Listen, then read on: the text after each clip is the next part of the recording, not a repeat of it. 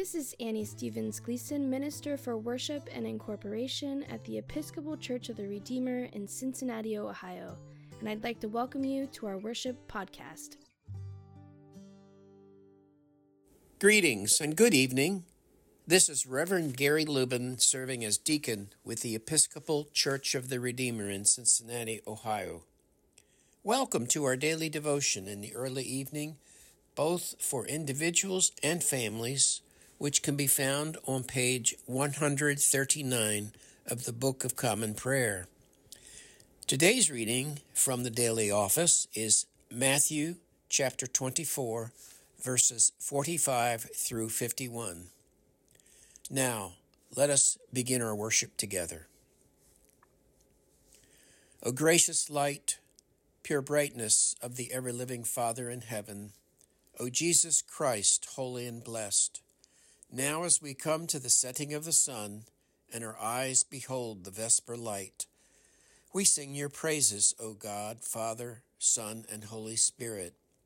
You are worthy at all times to be praised by happy voices, O Son of God, O Giver of life, and to be glorified through all the worlds. A reading from the Gospel according to Matthew. Who then is the faithful and wise slave, whom his master has put in charge of his household, to give the other slaves their allowance of food at the proper time? Blessed is that slave whom his master will find at work when he arrives. Truly I tell you, he will put that one in charge of all his possessions.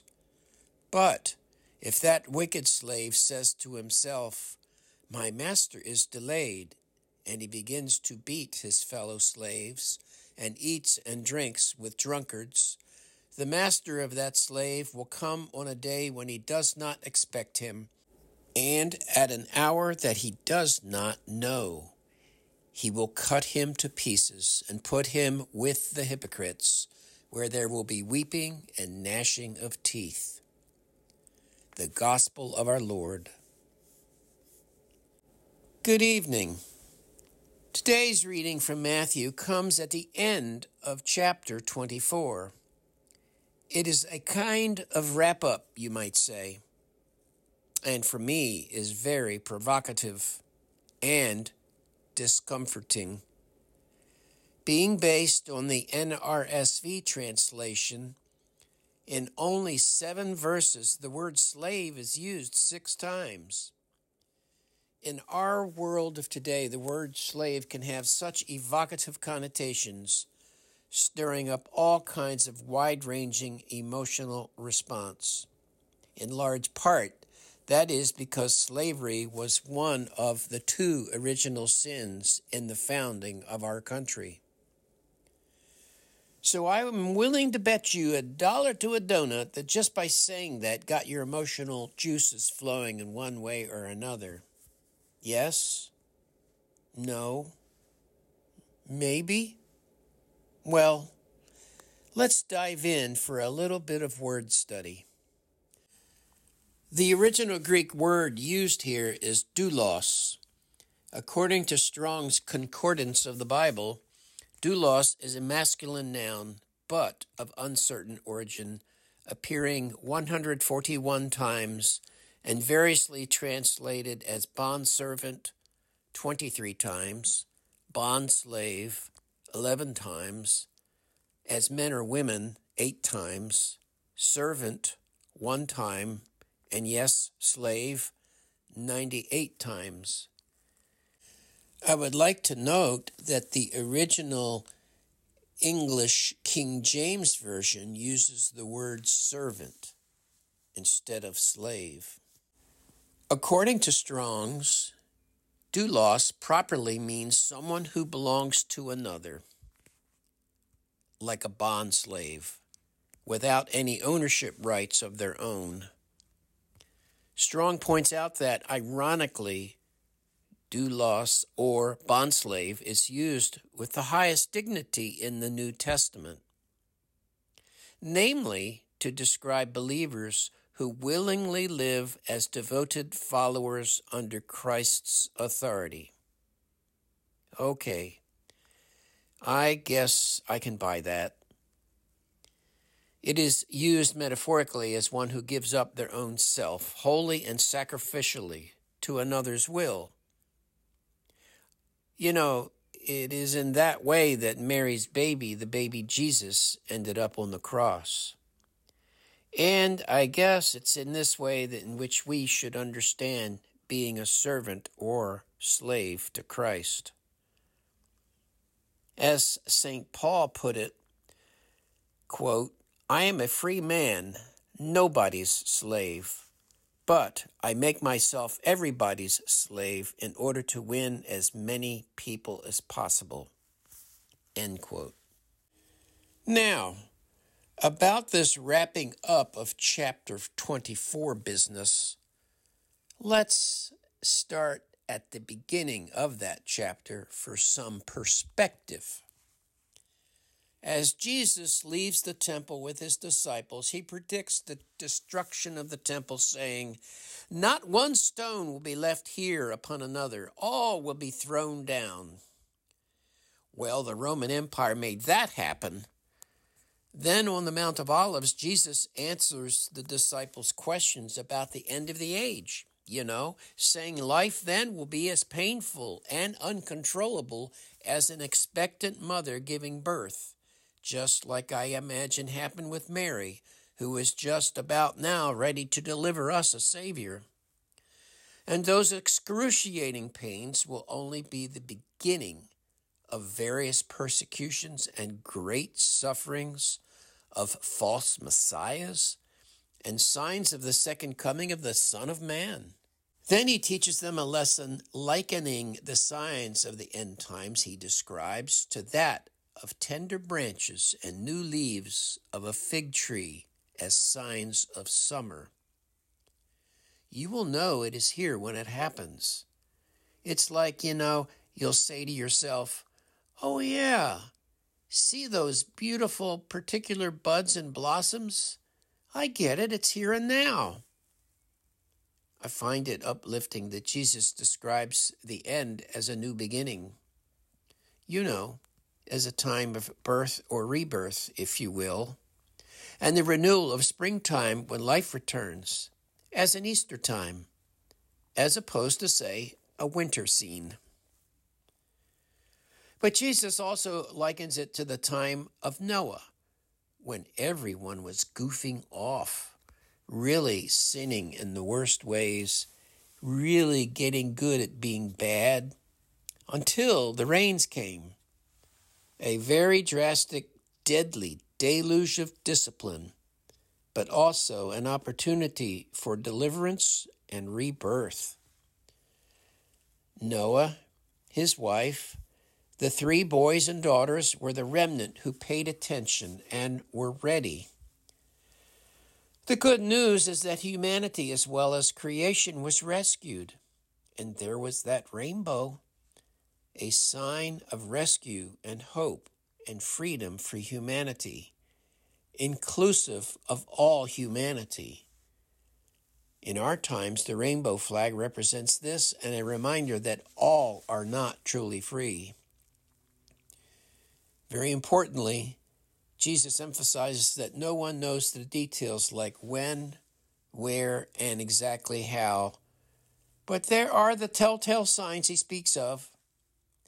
Jesus stresses that we are to be ready, be watchful, be aware and awake, so that we will take notice and not be lost to oblivion.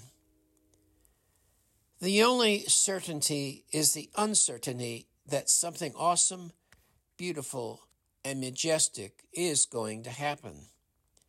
The Son of Man is coming at an unexpected hour.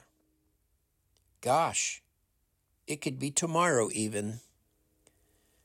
And wow, something awesome, beautiful, and majestic could be happening in your life right now at this very moment, in this time and place, or my life. Or we might be able to make something awesome, beautiful, and majestic happen in someone else's life. Being ready and preparing for the coming of Jesus is a theme of Advent. And all of this gives context to today's reading from the end of chapter 24. It is another warning. The unfaithful and unwise master or servant manager is the one who, like in the time of Noah, is really distracted and seriously goofing off, sinning badly, decadently, whereas the faithful and wise servant manager is the one who is ready, aware, awake, watchful, and prepared as one can be, focused and functional. Just going about the day-to-day work of salvation, not complicated, reconciling, healing, liberating, and serving, following the example of Jesus' love, grace, mercy, and justice. There is nothing magical, but very straightforward. In practical terms, day to day, our own personal interests can only be met when we see Christ in all and when the needs of our community are also met.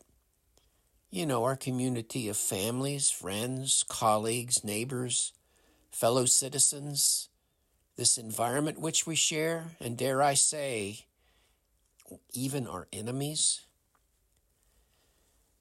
Since we will be celebrating in 4 days the birth of Christ, in the words of St. Patrick, Christ with me, Christ before me, Christ behind me, Christ in me, Christ beneath me, Christ above me, Christ on my right, Christ on my left, Christ when I lie down, Christ when I sit down, Christ when I arise, Christ in the heart of every person who thinks of me, Christ in the mouth of everyone who speaks of me, Christ in every eye that sees me, Christ in every ear that hears me.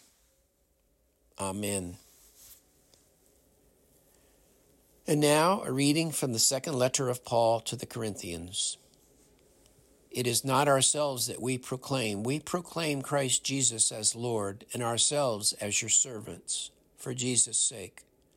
For the same God who said, out of darkness let light shine, has caused his light to shine within us, to give the light of revelation, the revelation of the glory of God in the face of Jesus Christ. Let us now say together the Lord's Prayer. Our Father, who art in heaven, hallowed be thy name. Thy kingdom come, thy will be done, on earth as it is in heaven. Give us this day our daily bread, and forgive us our trespasses, as we forgive those who trespass against us. And lead us not into temptation, but deliver us from evil. For thine is the kingdom, and the power, and the glory, forever and ever. Amen. And now the collect for Third Advent. Stir up your power, O Lord, and with great might come among us, and because we are sorely hindered by our sins, let your bountiful grace and mercy speedily help and deliver us.